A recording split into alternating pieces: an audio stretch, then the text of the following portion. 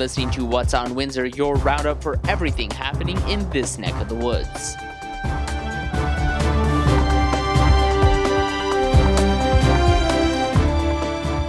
With your host, Sean Preble. In this episode, there's really only one thing right now on my mind, and that is the hospital levy. I know last episode we talked about it before, but now that it has indeed been approved by City Council, I have to say I am angry. I am angry because of how long it took. It went until 1 in the morning. I'm definitely glad I wasn't covering that story, and I definitely feel sympathy for all my fellow journalists who did have to cover that. Actually, I feel empathy because I know that feeling. But the fact that it had to go that long, that there had to be 34 delegates talking about it, and that so many of them had to talk about the location, when Mayor Drew Dilkens even said, "Don't talk about the location." It confuses me to no end. This was about a hospital levy, and people still wanted to complain about the location.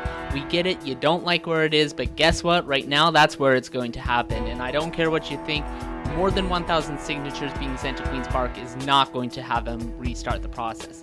So instead, don't waste people's time, don't waste councillors' times, and don't waste the media's time just to hear you complain.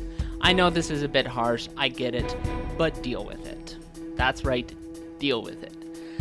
So the tax increase is happening. We're going to see a 1% tax increase, which is better than the more than 2% increase that we were expecting to see, thanks to some extra funds that the City Council were able to utilize.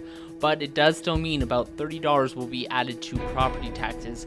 I know, it's not exactly the best case scenario, but it's still better than 2%. And after 8 years without a tax increase, I have to say we're pretty lucky.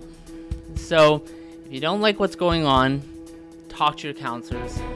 But if you do like what's going on, still talk to your counselors. I'm sure that they would like to hear some positive notes instead of negative after negative after negative.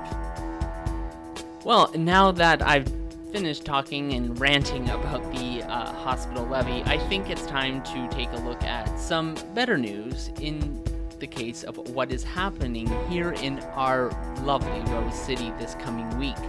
Tonight and tomorrow, we're actually going to be seeing what's known as the Bridal and Event Expo. Beautiful time. I personally love weddings, so I definitely might check this out. It's on today and tomorrow at the Chicharo Club, and it will be running from 5 until 9 p.m. However, that's not the only thing going on this week.